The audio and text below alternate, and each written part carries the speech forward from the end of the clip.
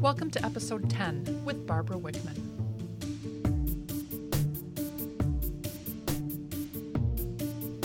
Welcome to Barbara Inspires. My name is Barbara Wickman. You know, it's time to rekindle the romance with your passion and your joy. You know, those things that make you want to get the day started. Let the sun shine on all the brilliance of the experiences that you want to create. Come on, let's get it started.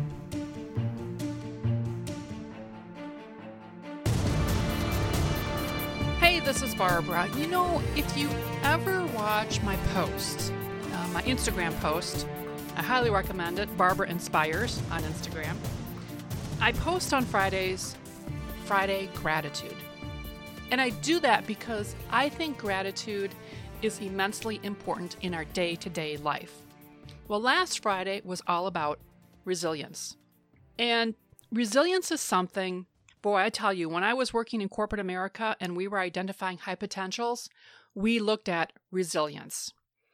And what does resilience mean? It is the ability to come back after a tragic event, something that's challenging, tragic, emotionally tragic, physically, whatever it is, but the ability to bounce back and come back to the state where you were before to continue on. And last Gratitude Friday, the post was, "You are a miracle of resilience every day." We face stuff every day. Whether it's driving the car and someone pulls in front of us, or something happens to a family member or a child or work, we are resilient every day. This whole element of resilience and why we look at it, though, helps us understand how people perceive the world. Those who have resilience perceive the world a little bit differently. They perceive the world as something that they can overcome. They can keep going. They see the goodness. They see the greatness. You know, there was a wonderful story about resilience, and it was about a 9-year-old boy. And a gentleman by the name of Norman Garmezi, he was a developmental psychologist at the University of Minnesota, and he has studied children for 4 decades and really looked at resilience. And there was one young boy who had an alcoholic mother who was unable to really care for him and an absent father. And every day, this young boy would bring a bread sandwich to school. He had no food at home. No one would make anything for him. And every day he was so proud of himself because he made himself a bread sandwich every day. Well, what's a bread sandwich? It's 2 slices of bread with nothing in between. And he did that day after day because he didn't want anyone to feel sorry for him because his mom could not take care of him. Each day without fail, he'd walk in.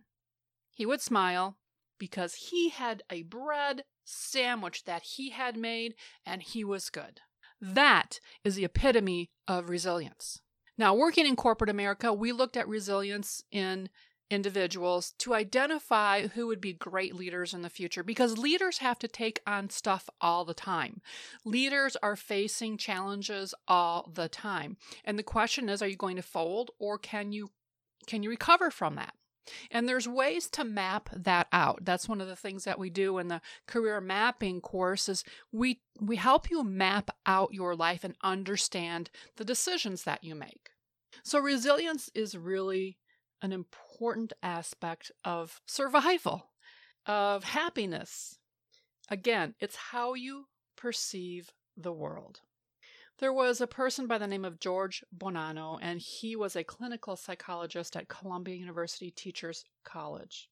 He was the one that really came to understand how perception, how you conceptualize an event, and how you either learn from it or do not learn from it. He's one that really came with that idea, what it really meant to resilience. And what was also found out, which is really great, is that resilience can be learned. You don't have to be born with it. Now, there are those who may be seen as extremely resilient, but if so many negative or tragic things or bad things come at them, they can become overwhelmed and they hit their breaking point. And there are times when we feel resilience more easily in our lives than other times. And sometimes it depends on what it is. family, friends, children, pets, food, housing. It depends on what the category is. So when it comes to the idea of resilience, remember that it is how you perceive the world. If you perceive the world in positivity, if you perceive in the world as good and finding the good, you probably are much able to be resilient at no matter what comes at you.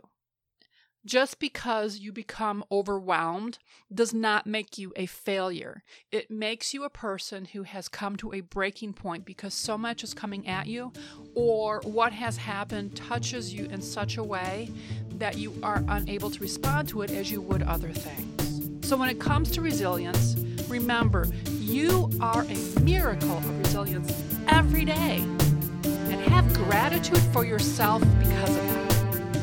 This is Barbara Wickman with Barbara Inspires.